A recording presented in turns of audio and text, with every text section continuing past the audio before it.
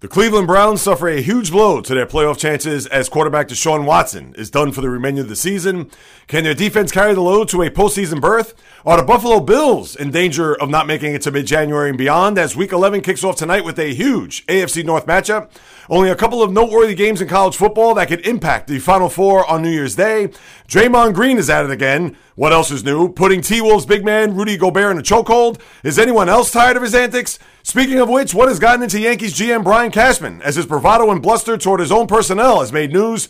Plus college basketball and what's going on in the NHL. I've got you covered over the next 45 minutes to an hour to deliver entertaining and top-notch sports talk like no other. It's all coming up, but first, this message. J-Reels here, just passing by to send a brief reminder to please subscribe, rate, and review this podcast, the J-Reels podcast, on wherever you listen to your podcast, whether it's on Apple, Google, Spreaker, Stitcher, Spotify, iHeartRadio, Luminary, CastBox, all of the major platforms that are out there. Whichever one that you listen to, once again, just throw me a few stars, write a review. I would greatly appreciate it just to increase the visibility of this podcast with all the others that are out there, especially this one, which covers all sports in roughly 1 hour. Where else are you going to get that? So if you can go ahead and please do that, I would sincerely and gratefully appreciate it. And with that said, let's get it.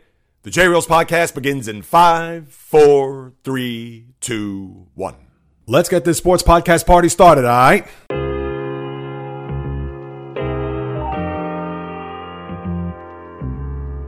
The J-Reels podcast. Why don't you wait until July 1st to make an announcement? What a disgrace. He can rack up all these numbers in October, November, and December, but what really counts is let me see this in January. The sports rebel without a pause, delivering fast-paced, jam-packed sports talk like no other. Listen, I gotta call it as I see it. He is not a good player.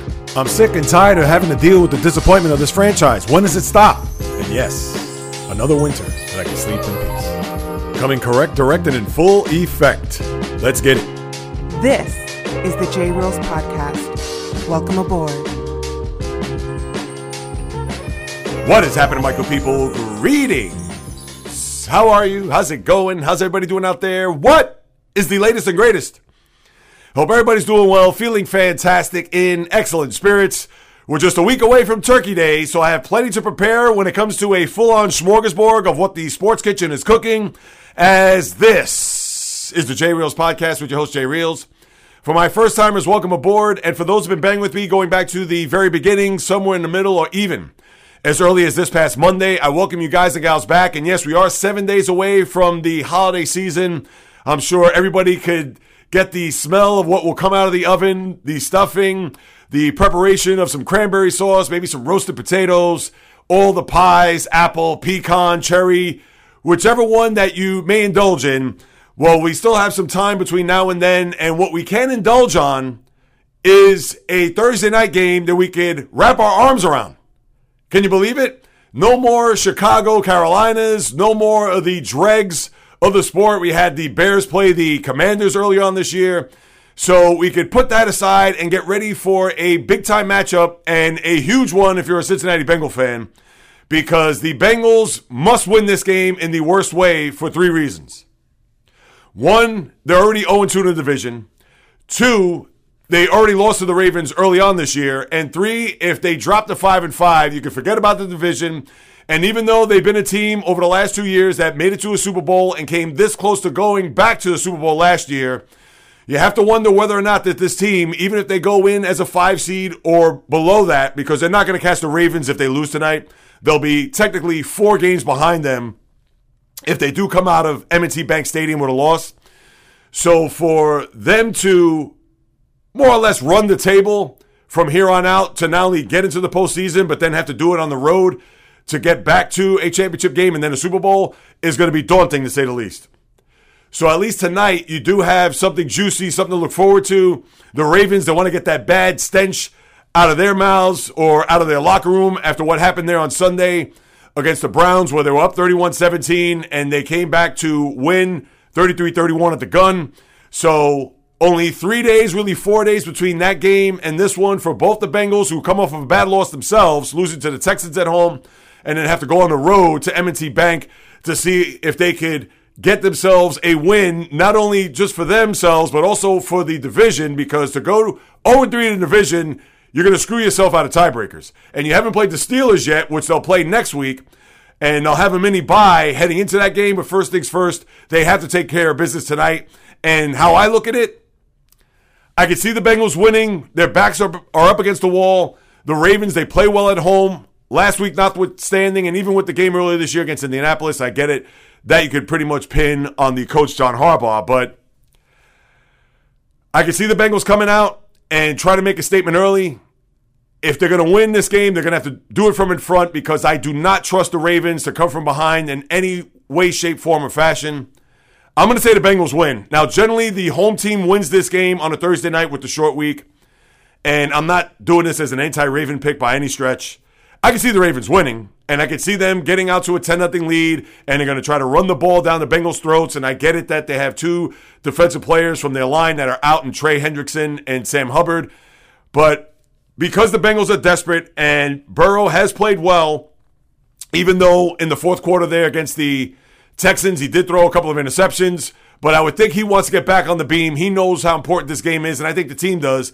And that's not to say the Ravens don't either, because they could pretty much put the Bengals out the pasture as far as the division goes. But something tells me that tonight will be a night where the Bengals know that they're going to have to dig deep. They're going to have to go into a hostile environment to try to win a huge road division game, which are always tricky for the home team. No matter how good or bad the team is, I think the Bengals are going to eke one out tonight.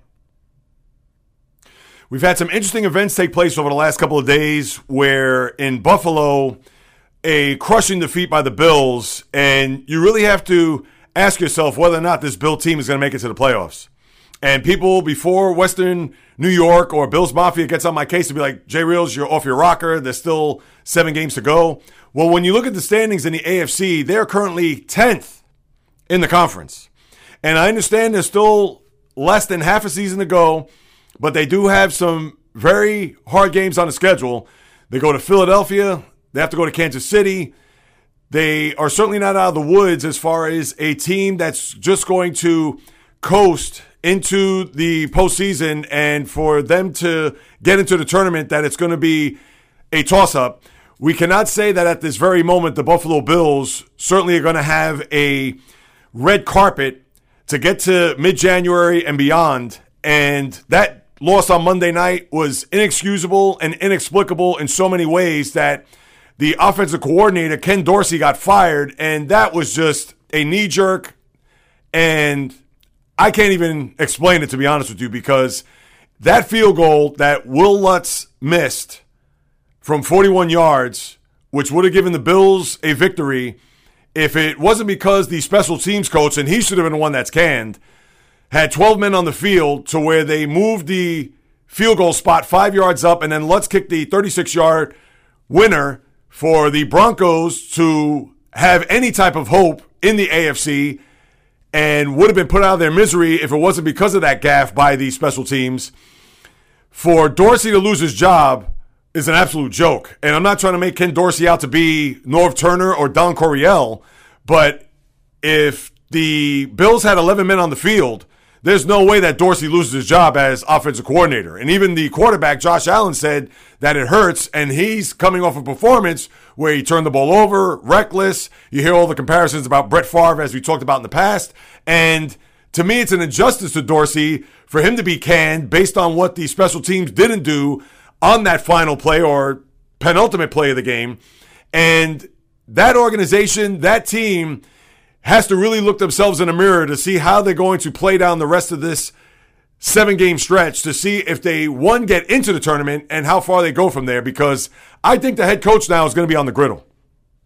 McDermott is a guy that has been respectable. He's been there for quite some time. He's had some tough losses along the way, especially in the postseason. Arrowhead 2 years ago, where, speaking of which, the special teams blew that game.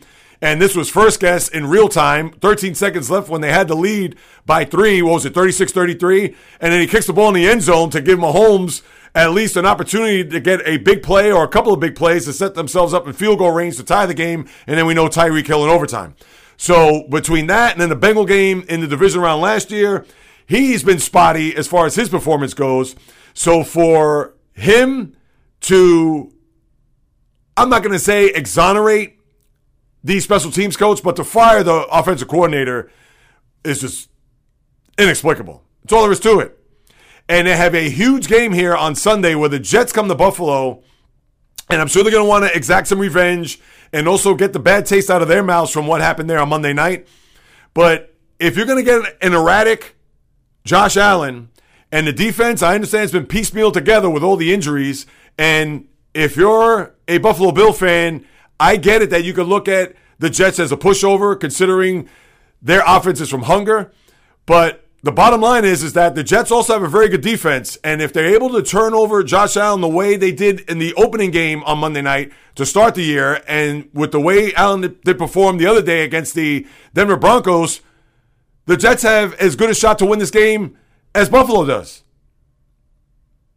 So that is going to be a playoff-like atmosphere, because the last thing the Bills want to do is not only lose to the Jets, because they'll lose a tiebreaker with them down the road, and we don't know what the Jet season and how that's going to unfold, even with the rumors of Aaron Rodgers coming back sometime in mid-December.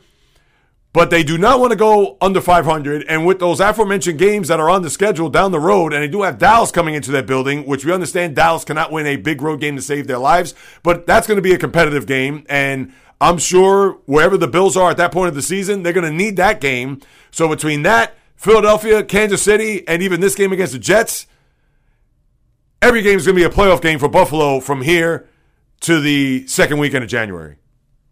And I don't know if they're going to make it, because the AFC is uber competitive this year, and you may have a team that's going to knock them out if they continue to lose these games along the way, because even at 10-7, which you would think would be a guarantee to get into the postseason, even if you're the Bills, chances are 10-7 could leave you out and not in. And then the other development were the Cleveland Browns and their performance on Sunday, as I talked about, and to have Deshaun Watson out for the remainder of the year as he has to undergo shoulder surgery on his throwing arm for a fracture. We could talk about franchises that are cursed. We could talk about franchises who've never made a Super Bowl. Detroit Lions being another one, a team that's 7-2 and riding high this year. And with that win on Sunday, to have this news come down that Watson is going to be done. And I get it, Watson has been up and down as far as his short, but enough of a sample size as a Brown quarterback to kind of give you I'm not going to say an incomplete, but he's somewhere average, maybe slightly above average as of late, considering what he did against Arizona. And I understand it's the Cardinals, and then that come from behind win against Baltimore. But to not have him for the rest of the year, and the starter this week is going to be Dorian Thompson-Robinson, not P.J. Walker. And not that I'm trying to make P.J. Walker out to be Bernie Kosar, but that came down as a surprise from Coach Kevin Stefanski that he's going to put Thompson-Robinson as the quarterback to start against the Steelers in an enormous AFC North matchup. Another one this week when you think about the game tonight in Baltimore. But the Browns, who lost to the Steelers on Monday night in week 2, knowing that they had to get this game as far as tiebreakers go down the stretch with both teams at 6-3. And I get it that he wanted Thompson-Robinson, the coach that is, Stefanski, to have him get first-team reps all week, as opposed to what happened earlier in the year when they lost at home to the Ravens and pretty much threw in Robinson at the last minute and did not play well in that game. So knowing that he's going to be under center here, getting the reps, preparing for the game on Sunday, maybe they could catch lightning in a bottle. Walker, who has a bit of a track record this year, although has not been great, but he did win some games along the way, had a tough loss in Seattle, which could have gone either way, understood. But he was a guy that beat the Niners. Granted that they could have lost there with the last-second field goal that went wide right. But he has won some games for you, and you would have thought that P.J. Walker would have been your guy, at least for this week. But he's rolling the dice to bring in Thompson-Robinson, which to me, this game you have to have if you're the Cleveland Browns. You do not want to lose a tiebreaker to a division foe. I understand wins are precious, and you want to win these division games, especially in your building. But if they somehow, some way lose a 13-10 game and it falls on the quarterback, the head coach is going to get roasted on Monday. So that is a game, when we look at the schedule here on Sunday, just in a matter of seconds, the Browns, a lot of people thought that they could have been a dark horse team or a team that if they made it into the playoffs could have been formidable, not only with that defense, as we all know is stout, but with Watson gaining some momentum and playing well, and now you're not going to have that. And I'm sure it stings the Brown fan. I'm sure it stings the organization to know that they were riding a pretty big wave here at 6-3 with a hated opponent coming into their building. And even though they're still favored and the likelihood of them winning still may be big because the Steeler offense, as we all know, is inept. But they've been able to pull these games out of the fire, as I've talked about week in and week out, with the way the Steeler team has performed, being outgained each and every week offensively, but somehow finding a way to win these games. And if it comes down to a fourth quarter 10-10 situation, you would think that the Steelers may prevail based on what they've done this year. It's not a guarantee, of course, but this is going to be a game that could reverberate just in the division. I'm not talking about the AFC overall, but how this will fare for each team in each direction. Could the Steelers go backwards because they have the Bengals the following week? Or having this win, could that propel them to continue their magic carpet ride and doing it with smoke and mirrors? Or will the Browns figure out a way, even with the third-string quarterback, to win a game and continue to build the momentum off of what happened in Baltimore? Or will this be a slide back, knowing that it's going to be uphill to not only in the division, but also in the conference to see whether or not they'll get one of the top 7 playoff spots in the AFC? And as we look at the schedule, obviously tonight is fantastic. You also love the Monday night game, a rematch of the Super Bowl, Philadelphia and Kansas City. That's going to go a long way to see what's going to happen, not only for the Eagles in the NFC, because they also have a very interesting stretch of games coming up. Not only do they play the Chiefs there on Monday night, they have to go to Dallas, as we all know. They also have to play the Bills, who are coming into their building, followed by the 49ers the week after that. They also have to go to Seattle. So they have a gauntlet here starting Monday night, where they'll have a short week to host Buffalo on Sunday, then San Francisco the week after that, to Dallas and to Seattle, before ending up with the Giants, 2 of the last 3 games sandwiched by the Arizona Cardinals in the middle. And then Kansas City, if they want to keep pace to keep that 1 seed and not have to go on the road, as we have seen throughout the course of the Andy Reid, Patrick Mahomes era, they have not had a road playoff game, which is really hard to fathom when you think about it. But for the Chiefs, this is a big game for them because they know that they have the Ravens breathing down their neck. And if the Ravens do win tonight, and by any means that the Chiefs lose on Monday night, they'll be at a flat-footed tie. Now, as far as tiebreakers, they don't play one another this year, but we'll have to wait and see how that unfolds, bearing on what takes place tonight in Baltimore. But the Chiefs have the Eagles Monday night, then they go to the Raiders, Packers. Their schedule lightens up a little bit. They do have the Bills, who they'll host there in the close to the middle part of December. And then you have Patriots, Raiders. They do play the Bengals later on in the year, but that schedule lightens up a little bit. But that's going to be a fascinating game Monday night to see how those two teams, if you want to say a little bit of a revenge game, although to me that's not. The Super Bowl is the ultimate game that for the Eagles, they had a shot to win. We know about the pass interference call, not to relive that. But if they want to exact revenge as far as the fan base goes, that'll be a good juncture for them to see at the middle of the season whether or not the Eagles stack well against the Chiefs here, which I think they do, but you understand where I'm coming from. The other games on Sunday, not a lot to really chew on. You do have your 425 window is the Jet-Buffalo game, and I'm sure at the beginning of the year they were hoping that was Rodgers versus Allen, but as we all know, that's not going to be the case. The rest of the schedules from Hunger, Chicago, Detroit, Chargers in Green Bay, Vegas, Miami is a little bit interesting based on how the Raiders have been playing as of late. Let's see if they can carry that into South Florida. And that would be a big test for them because the Dolphins beat up on teams that are a little bit beneath them and beyond. They can't seem to play well. I can't say that's a little bit too strong because they did play well in Philadelphia against the Eagles there on that Sunday night. And even though they were down 21-0 to the Chiefs, they did make it interesting there toward the end. But we all know Miami, they seem to be a bully team, a bully offense against teams that are lesser than them.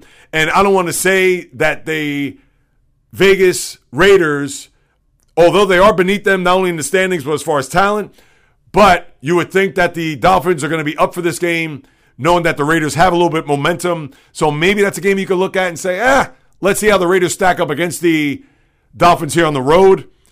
Giants at Commanders, Dallas, Carolina, Tennessee, Jacksonville, Arizona, Houston, Tampa, San Francisco, Seattle at the Rams. Your Sunday night game, I get it's a little bit better now based on what Denver did, but Minnesota at Denver, and of course Minnesota's played well, but I'm not sold that is a marquee matchup to say the least. So that's one thing that I'm not going to look at as a game where, I'm going to certainly be glued to at 8:20 on Sunday night.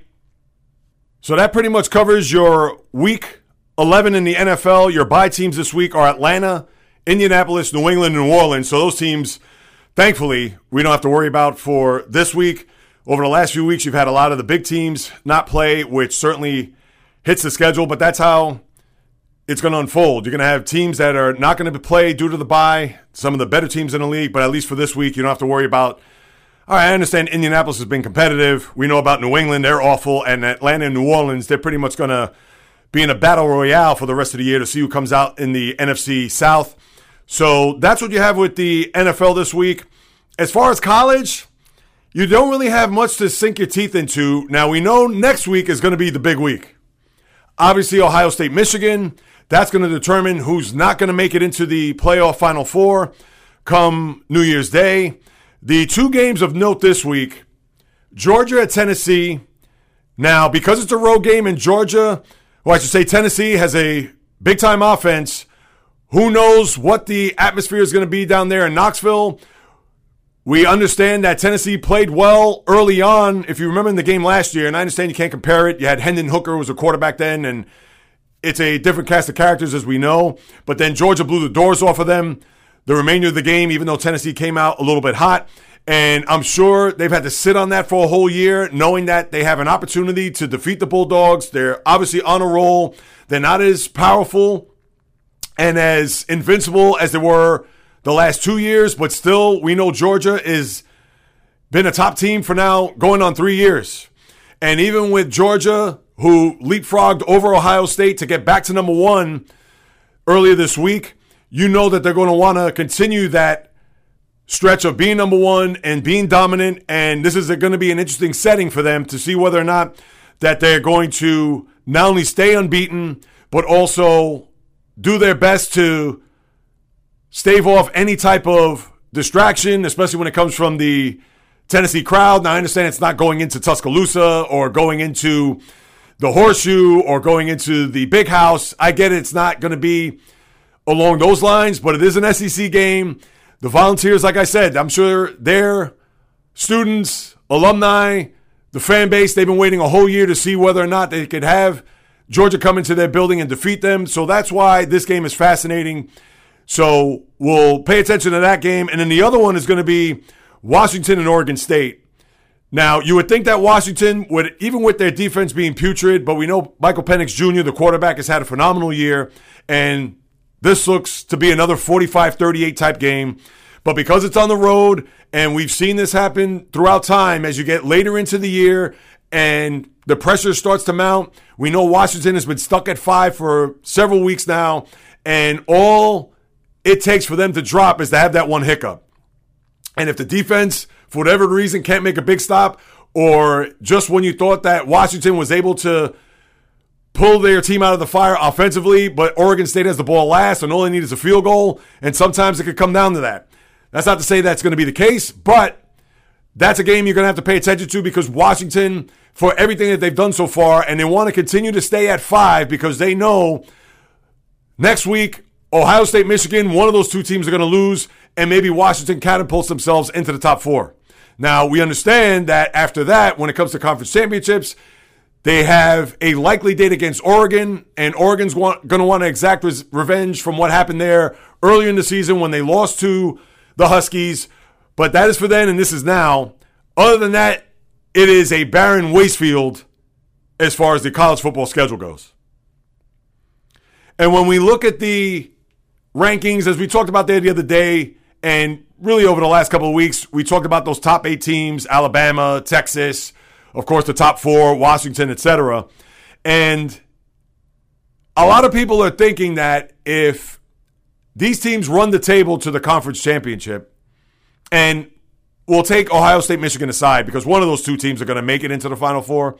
So when you look at the other 3 spots, if somehow, some way, Alabama faces Georgia, which is going to be the likelihood in the SEC championship, and Alabama wins, a lot of people are going to think Alabama and Georgia are going to belong in the college football Final Four, and then your final team is going to be Florida State.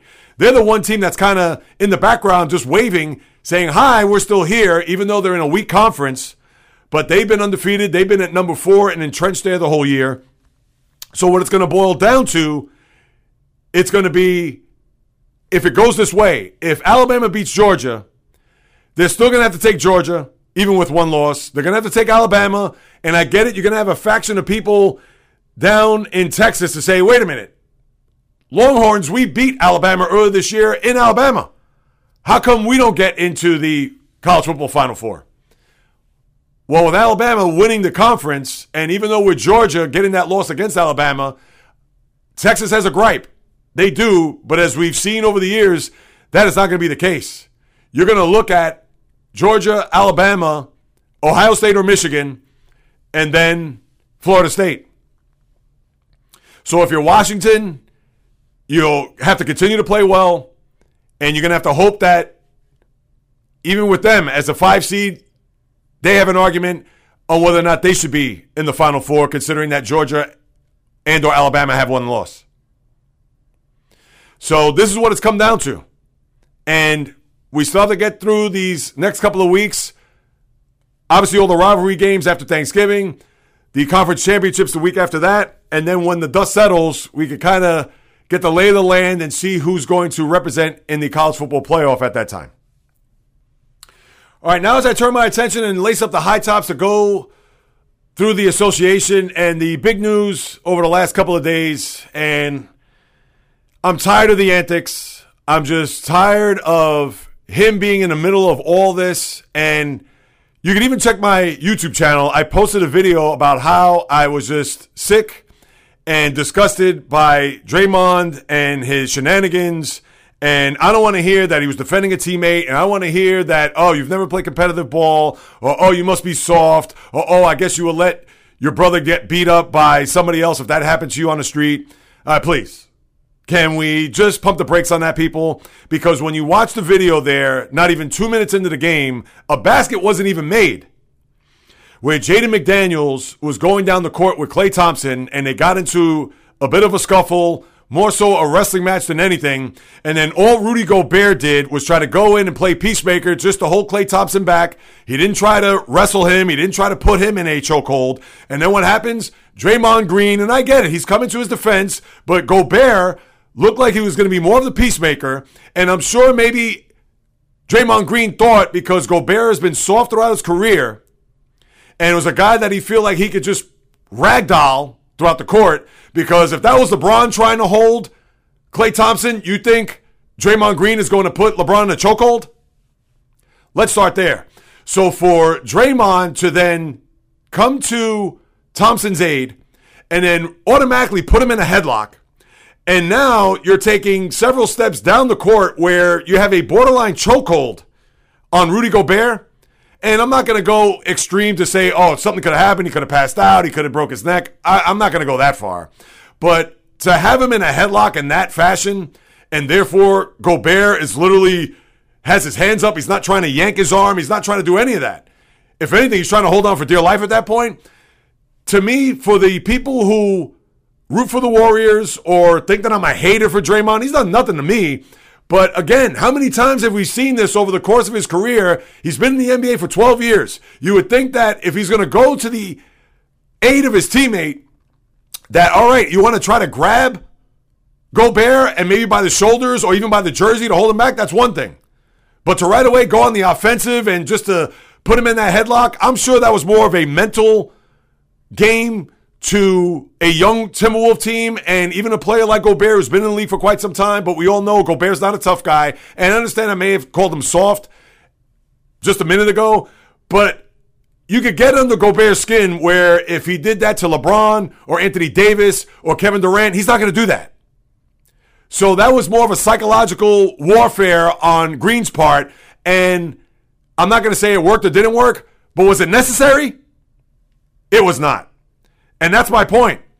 And then even in the video, and this is on another angle. I came out and said that he's not a Hall of Famer, blah, blah, blah. And people got on my case about, oh, you're nuts. You haven't watched basketball, so on and so forth. And all I come out and I say, and I'm sure a lot of people may disagree, but I'm sure there may be a faction that will agree.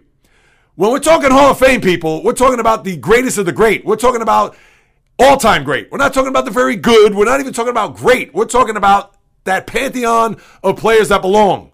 And you know the names. I don't have to go through the list. But the one question I posed was, is Draymond Green, throughout his career, has he been dominant? Not for a playoff, not for a year, not for 2 years, not for 4 years, but for the bulk of his career. And he is not. So therefore, he is not worthy of being in the Hall of Fame. Is he going to get in one day? Absolutely, because they let everybody in. But my point is that he is not dominant or doesn't belong in that pantheon of greats based on his body of work. And I don't want to hear about rings, because somebody brought up Robert Horry. Oh, if Draymond won 4 rings, then Robert Horry belongs. We all know Robert Horry is a role player. Was he fearless? Was he a big-time shot maker? 100%. But just because you won 7 rings and you on great teams and you make big shots at big moments, but you average, 11 points a game, you're not a Hall of Famer. And that's not an insult. And that's what people fail to recognize. And that is my point altogether. Now, I understand I got off into a tangent a little bit because it's about what happened there the other night in San Francisco. But for Draymond Green, who got a 5-game suspension and got fined for 3 more, the suspension fits. I know, first take, they bring, Jay Williams, 10 games. Come on, 10 games? He didn't swing and punch at the guy. Now, if that was the case, if he punched at him, different story. But he put him in a headlock. That was indefensible. There's no way he should have done that. And 5 games, to me, fits the punishment. Or fits the crime. So for people out there that think, you don't know what you're talking about, you haven't watched basketball, Draymond came to the rescue of a teammate, so on and so forth. It wasn't as if Gobert was standing over Thompson or had him in a headlock or certainly had him by the jersey where it was up against his face, ready to slug at him. It was far from the case. And I'm just tired of it. I'm tired of Draymond, and I get it. He still has that chip on his shoulder, 2nd-round pick. He's had to work hard to get where he has been in his career, etc. I am not knocking him for that. And he can continue to have that chip. But for him to do what he did there the other night, there is no way, shape, or form that you could defend that. And that's my point. And as far as the association on a whole, since Monday, I know you had a big game. And they played last week. And this is the one thing I do not like about the in-season tournament. The Sixers and Celtics are already finished their, not overall season series, but the 2 games that are in Philadelphia each and every year, it's already done. So the 2 games that are left in the year, they're going to be played in Boston. So that is one aspect of the in-season tournament I don't like, because it's not as if you're going to have a Celtics-Sixer matchup in Philadelphia, let's say in the middle of March, or maybe even in early April to get themselves set up for the postseason, where you could really say, all right, let's get a better feel for these 2 teams as they try to build some momentum into April, May, and June. You're not going to see Boston and Philadelphia until you get to April, May, and June because they're already done in Philadelphia. And then last night you had Jaylen Brown and Kristaps Porzingis both out of the lineup. So Jason Tatum, Drew Holiday picked up the slack. 29 points for Tatum. And then you had Drew Holiday, who had a very good game as well. What did he have? I think 10 points, 8 rebounds, and I think 3 or 4 assists as the Celtics, who got a little bit of revenge. I don't want to say that because it is a long season, etc. But they lost in Philadelphia last Wednesday. So they bounced back here last night and they win in Philadelphia. Philadelphia, who lost their first game of the year, won 8 in a row before splitting against Indiana. And Indiana already had their 2 games in Philadelphia on Saturday and Monday. So now you had the Sixers and the Celtics finish their home court scenario, as I just mentioned. But with the Celtic win last night, they are now in first place here in this early part of the season, 9-2, with Philadelphia 7-3. And I talked about Indiana playing well even the other day, as they're now 7-4 in the East. But the Bucks also have played well here. They were 5-4. They won their last 2. And not much to really talk about since. I know the Warriors, I mentioned them the other day, but now they've gotten into this little funk where they've lost 4 in a row on the hinge of what happened there on Tuesday night with Jaden McDaniels, Klay Thompson, and Draymond Green. But that's what you have NBA-wise, there isn't really any other things to unpack here. I know the Rockets, give it up to them. They've actually have won 6 in a row. So Ime Udoka and company, they've actually have gotten themselves on a bit of a streak, and they have a young Rocket team with some good young players. So kudos to them for what they've done here over the course of the last 2 weeks. And I didn't even pay attention to them on Monday, not knowing that they had gotten themselves on a bit of a winning streak. And that winning streak includes wins against the Kings, Lakers, Pelicans, even the Nuggets there. So give it up for the young Rocket team to see if they could surprise some people here in this early part of the NBA season, which they've done, considering that they started off 0-3 and have been undefeated since. So anything else in the association to dive into? I would say no at this present moment. Let me just take one last look before I turn to college basketball, because now that's going to be a part of our consciousness here. Maybe not more so now, December, January, but once we get past the Super Bowl and into February, we know that that's going to be a big player when we get into March Madness. I know Anthony Davis, his injury there, that hip issue that he suffered down in Miami about 10 days ago, had a bad game last night against the Kings, only scored 9 points, put it on himself. So that's something you're going to have to monitor, Laker fans, because as we all know, and as I've said, going back to the NBA preview, and even last year for that matter, the Lakers are only going to go as far as Anthony Davis takes them. And no, I don't want to hear about LeBron. He's going to be 39 at the end of next month, and he can only carry so much of the load, even though he's indestructible and even though he has a red cape wrapped around his neck. But this isn't LeBron 5 years ago, let alone 10 years ago. So you can't expect too much from him, even at this stage of his career, and even though still playing better than any 39-year-old could. But with Davis, if he's going to be healthy and is going to be into it, that's where the Lakers are dangerous. If he's going to be in and out, if he's not going to be in the lineup, if he's going to have a 9-point game one night and a 30-point game the next, that's not going to be sustainable either. So for the Laker fan or for the NBA fan, that's an injury that you're going to have to monitor here to see how far the Lakers are going to go. And as we saw last year, they went to a conference final, but a lot of that had to do with the health of Davis. So for what that's worth here in the early part of the season, maybe for some, they don't care. But again, that's something that you're going to have to pay attention to. And as far as college basketball, that's right. College basketball is now in effect. And Duke already lost their first game. I had to talk about that because I can't stand Duke. I think they lost to Arizona at home over the weekend. But you have that if you're a Dookie hater like I am. But your teams coming into this year, and I know I hadn't really spent a lot of time on this. Kansas being your proverbial number one. I know a lot of people thought UConn could have been a team that was ranked number one coming into this season. But you have Kansas, Purdue with the big guy, Ivy. We'll have to see whether or not he's going to have a big-time dominant year. As we saw last year, it's not Ivy. His name is Edey. I got his name mixed up, Zach Edey. So my apologies there. But for Kansas, as we all know, they're going to be a team that's going to be there when it's all said and done. Who knows what's going to happen there with Kentucky, even with North Carolina, as they both had down years last year. And as you look at the top 25, they're at the bottom rung. They're not even in the top 10. You have Arizona. You would think there's going to be a team that's going to make some hay here in the NCAA. Well, when you get to the tournament, obviously we have a long way and plenty of miles between now and then before you could even think about them being a big-time favorite when it comes to the tournament. And yes, they did beat Duke at Cameron Indoor the other day, 78-73. So the Wildcats have gotten out of the gate pretty strong. But I only bring that up because college basketball is now in sync. You have a couple of games under the belt for some of these teams. Also, another team that you have to wonder whether or not they're going to make a big-time leap that we always see at the top 4 of the standings or of the rankings is Gonzaga. They're currently 11th. So who knows what you're going to get out of the Bulldogs when it's all said and done. And now we could slowly but surely enter college basketball into our consciousness because we all know with the NFL going on now and even with the NBA, NHL, and then Hot Stove is going to start heating up, you would think, in the coming weeks. College basketball, although it's going to be hanging around, but once you really get to the conferences and they start playing one another in the early part of January and beyond, that's when we'll really start to pay attention. But right now, you're not going to get too geeked up or too crazed unless you're just a die-in-the-wool college basketball fan. And how could you, where you have a lot of one-and-dones, a lot of these teams are nondescript. It's not as if it was college basketball yesteryear where you had these players stay for 4 years. But you know that I had to bring this up now considering that they are underway and in full swing when it comes to the college circuit with basketball.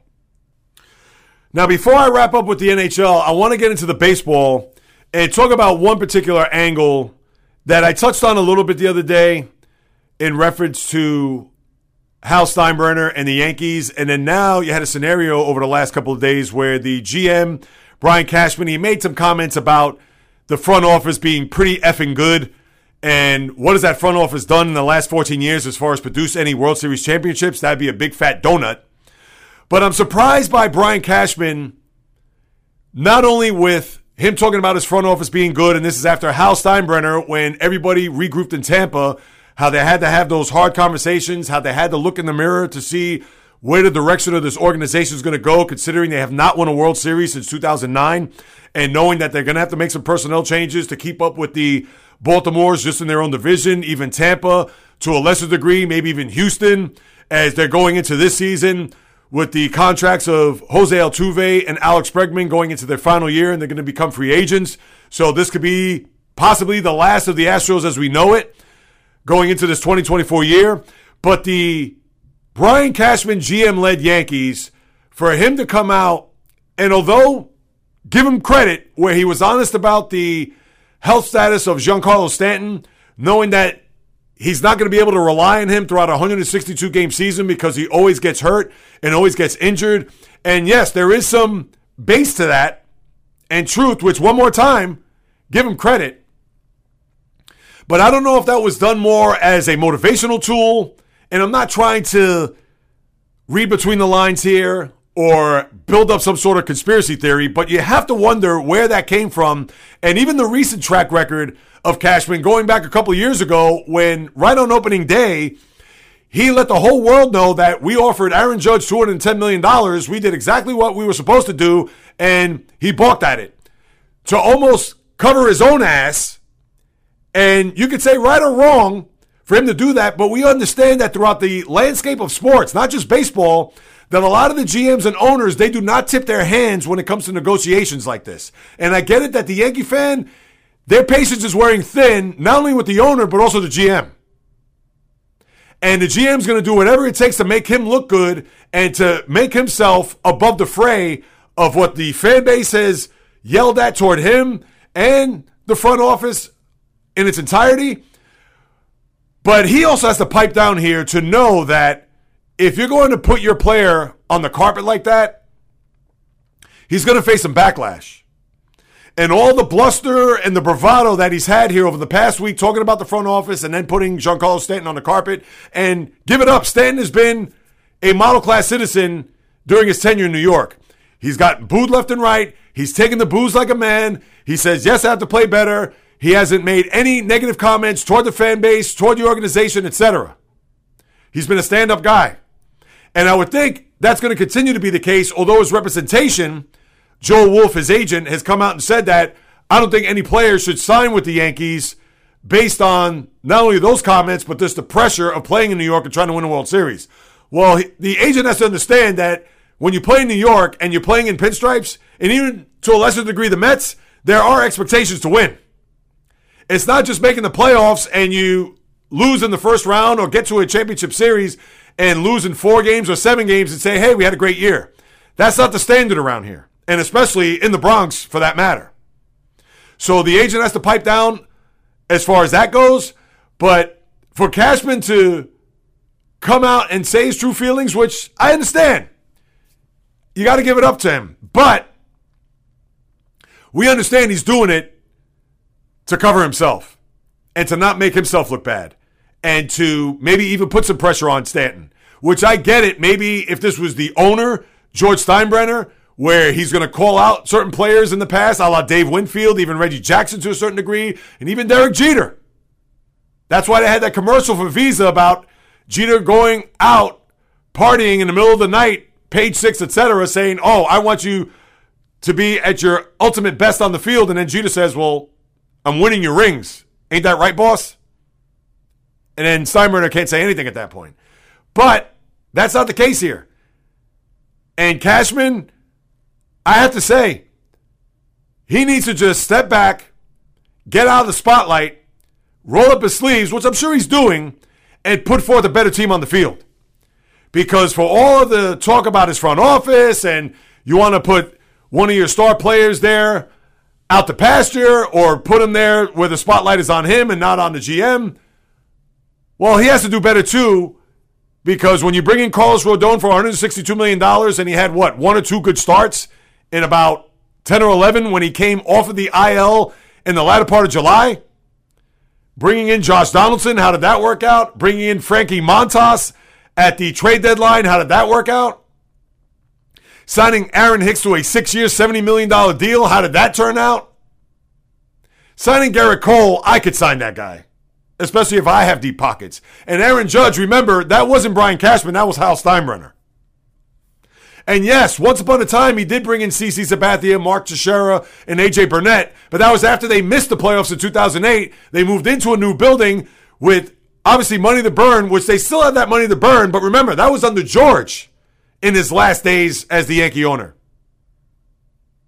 And even though they've spent money, it's not as if they've been cheated or have alligator arms to reach in their pockets, but they have not made any big-time moves here, other than Cole, of course. And again, that was a no-brainer. And if you're the Yankees, obviously the target is Brian Cashman, because he's the guy that's supposed to bring these players in where a lot of people think New York is where they want to be at because they want to be a part of a postseason. They want to be a part of October and win a World Series that they haven't done in almost a decade and a half. So if there's anybody that needs to shut up, pipe down, not point at players, not point at his front office, and not say anything but trying to bring in people that's going to improve this team and sign on the dotted line to have any long-term or sustained success, is the GM. And listen, I hope he doesn't do that. I want the Yankee team to flame out year in, year out as long as I'm alive. I've seen enough World Series. And I talked about that on my vlog. If you haven't checked on my YouTube channel, shameless plug, go ahead and do that. Another winter I can sleep in peace. So I hope that the team goes belly up from here until the day I die. But if he wants to get in good graces with the fan base, don't try to put the onus on your players. Don't try to put the onus on how well the front office is done. Put the onus on yourself and do better. And I hope he's not hearing this because, again, I don't want the Yankees to succeed as long as I'm alive. And I'll leave it at that. And oh, by the way, the prized Japanese pitcher, Yamamoto, guess who he's represented by? Joe Wolf. Sad news, the Padre owner, Peter Seidler, died at the age of 63. I bring him up only because he's tried to turn his franchise around over the last few years. We know about the big-ticket items that they spent on, they traded for, etc. And even though being a two-time cancer survivor, unfortunately, he wasn't able to make it. I don't know if it was due to that because the cause of his death was unknown when it was released there. I believe it was yesterday or on Tuesday, but thoughts, prayers, and condolences go out to the Padres, his family, obviously Major League Baseball, 63 years of age. I mean, geez, that's as young as you could possibly have, especially in this day and age. So just a very sad story coming out of Southern California with a team that's trying to make some hay and trying to be amongst the big market teams and the big spenders. And, of course, they've fallen short even though they made it to the NLCS last year. But Peter Seidler will not be able to see his vision through as far as the World Series goes. Sadly, they're dying at the age of 63. And then lastly with the NHL, there isn't much to discuss, but I have to bring this up. I haven't talked about the Islanders, and I don't want to spend even 120 seconds on them, but last night was awful. They had a 3-1 lead in Vancouver where Bo Horvat, who they traded for last year, if you recall at the deadline, from Vancouver, made his first appearance in the Pacific Northwest, north of the border there in British Columbia. And even though the Canuck fan did see their former player come back to score a goal, but they got the last laugh, winning 4-3 in overtime. And the Islanders, just like you saw there with the Oilers, not to say that their expectations were up there with Edmonton when they fired their coach, but you have to wonder if Lane Lambert is skating on thin ice, pun intended, for his coaching career, or at least his coaching job here on Long Island, because the Islanders have just been awful. And it's not his fault because the ownership, the front office, has done nothing to bring any type of impact player or players to the organization. It's pretty much the same team that you had last year, this year, and hoping to bank on their late season success to make it into the postseason. And as we saw, they lost to the Carolina Hurricanes there in the first round. So I don't know what to expect there if you're an Islander fan. But at 5-6-4, you lost in Edmonton there on Monday night. You lose in Vancouver. You're going to play in Seattle tonight as you continue this Western Canada and obviously the Northern or Pacific Northwest as they're now in the States as they're about to play the Kraken tonight. Let's see how this is going to shape up. I don't see the coach going to last year if they continue to play this way. And as an Islander fan, I'm just disgusted. Other than that, it's pretty much the same when we look through the standings. I'm not going to go through the regulars, the Bostons, the Vegases, the Colorados. We've talked about that, and it seems like we may talk about that until we're blue in the face. But any other team that has made some hay here over the last few days, I know that the Capitals have actually played better, and they started their season off pretty bad, but they have righted the ship. And Ovechkin, who's continuing to pile on goals, I think he's close to 830 for his career, which he's still what? Gretzky, I believe, is at 897, so he's still 67 goals. If he stays healthy, it's going to be next year that he's going to get that record. But he continues to chug along, continues to play well. Kudos to him as he tries to get closer and break the all-time goal-scoring record held by the Great One. And besides that, even with Vancouver's win yesterday, think about that. They've now tied the Vegas Golden Knights for the top spot in the Pacific and for points overall. In the West, the Bruins currently have the highest point total as of right this second. I said I wasn't going to talk about the Bruins, and I'll leave it at that. But NHL, again, same with the NBA. There's not going to be much to discuss over the course of these 3 days unless something drastic happens. And NHL, that's what you're going to have here at this very moment. And I know Leon Draisaitl, I believe, got fined. And I saw that cross-check, which was awful, there the other night. And Draisaitl, we understand he's not a tough player. He's a great goal scorer, a great player. Got to give him credit. I'm not knocking him by any stretch. But that cross-check to the back of the legs there the other night, I mean, seriously? When I saw that, I said, what the hell is that all about? And he only got fined $5,000. I understand he doesn't have a track record when it comes to peccadillos or having these type of offenses on his resume. But for him to do that the other night, I mean, geez. And, of course, that happened to be against the Islanders' best player, that being Bo Horvat, or you could arguably say that. We could say Matthew Barzal. You could say Brock Nelson. You could argue who's the best player on the team, but we know Horvat's getting paid handsomely with that big contract. And for Draisaitl to do that, that was Bush League. There's no way to cut it, no way to slice it. So he's not going to be suspended, just gets a $5,000 slap in the wallet for Draisaitl. And that's what you got with the NHL, and that's what you got here on the latest podcast. Thank you so much for stopping by. Thank you so much for spending a few minutes carving out precious time out of your day to listen to what it is I have to say about what goes on in the world of sports. If you haven't done so, please subscribe, rate, review. Throw me a few stars, write a review. That will go a long way to increasing the visibility, as you all know. If you want to hit me up on any of my socials, you could do so at the following. On YouTube, at JReels. Instagram, TikTok, Facebook, The J Reels Podcast. Twitter, X, JReels1, just a number. Or the old-fashioned way, the JReels Podcast at gmail.com, because whether you do or do not know, this is what I love to do, people. It's in the blood. It's in the DNA. As I like to say, sports, what more can I tell you? I bring the passion, the fire, the fury, the energy, each and every podcast to discuss my thoughts, opinions, feelings, analysis, critiques, praise on anything and everything that happens on the world of the diamond, ice, gridiron, hardwood, golf course, racetrack, tennis court, boxing ring, octagon, you name it. From my lips to your ears, from my heart to your soul, from where I am to wherever you are, the J Reels Podcast always comes correct, direct, and in full effect. From the South Bronx, the South Beach, the South Central, the South Pacific, and all points beyond, peace, love, and God bless everybody. And until next time on the J Reels Podcast, on the flip, baby.